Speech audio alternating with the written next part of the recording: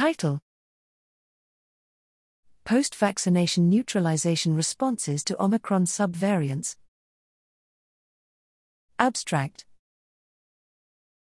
Background: the emergence of the Omicron variant, B.1.1.529, which correlated with dramatic losses in cross-neutralization capacity of post-vaccination sera, raised concerns about the effectiveness of COVID-19 vaccines against infection and disease. Clinically relevant subvariants, BA.1, BA.1.1, BA.2, BA.2.12.1, BA.3, and BA.4/5, subsequently emerged rapidly. Methods: we evaluated published and preprint studies reporting subvariant-specific reductions in cross-neutralization compared to the prototype strain of SARS-CoV-2 and between subvariants.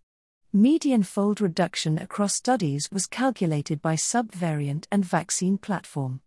Results: among 153 studies with post-vaccination data, after primary vaccination, the subvariant-specific fold reduction in neutralization capacity compared to the prototype antigen varied widely, from median 4.2-fold for BA.3 to 21.9-fold for BA.4/5. In boosted participants, fold reduction was similar for all subvariants, 5.9-fold to 7.1-fold, except for BA.4/5, which was 12.7-fold.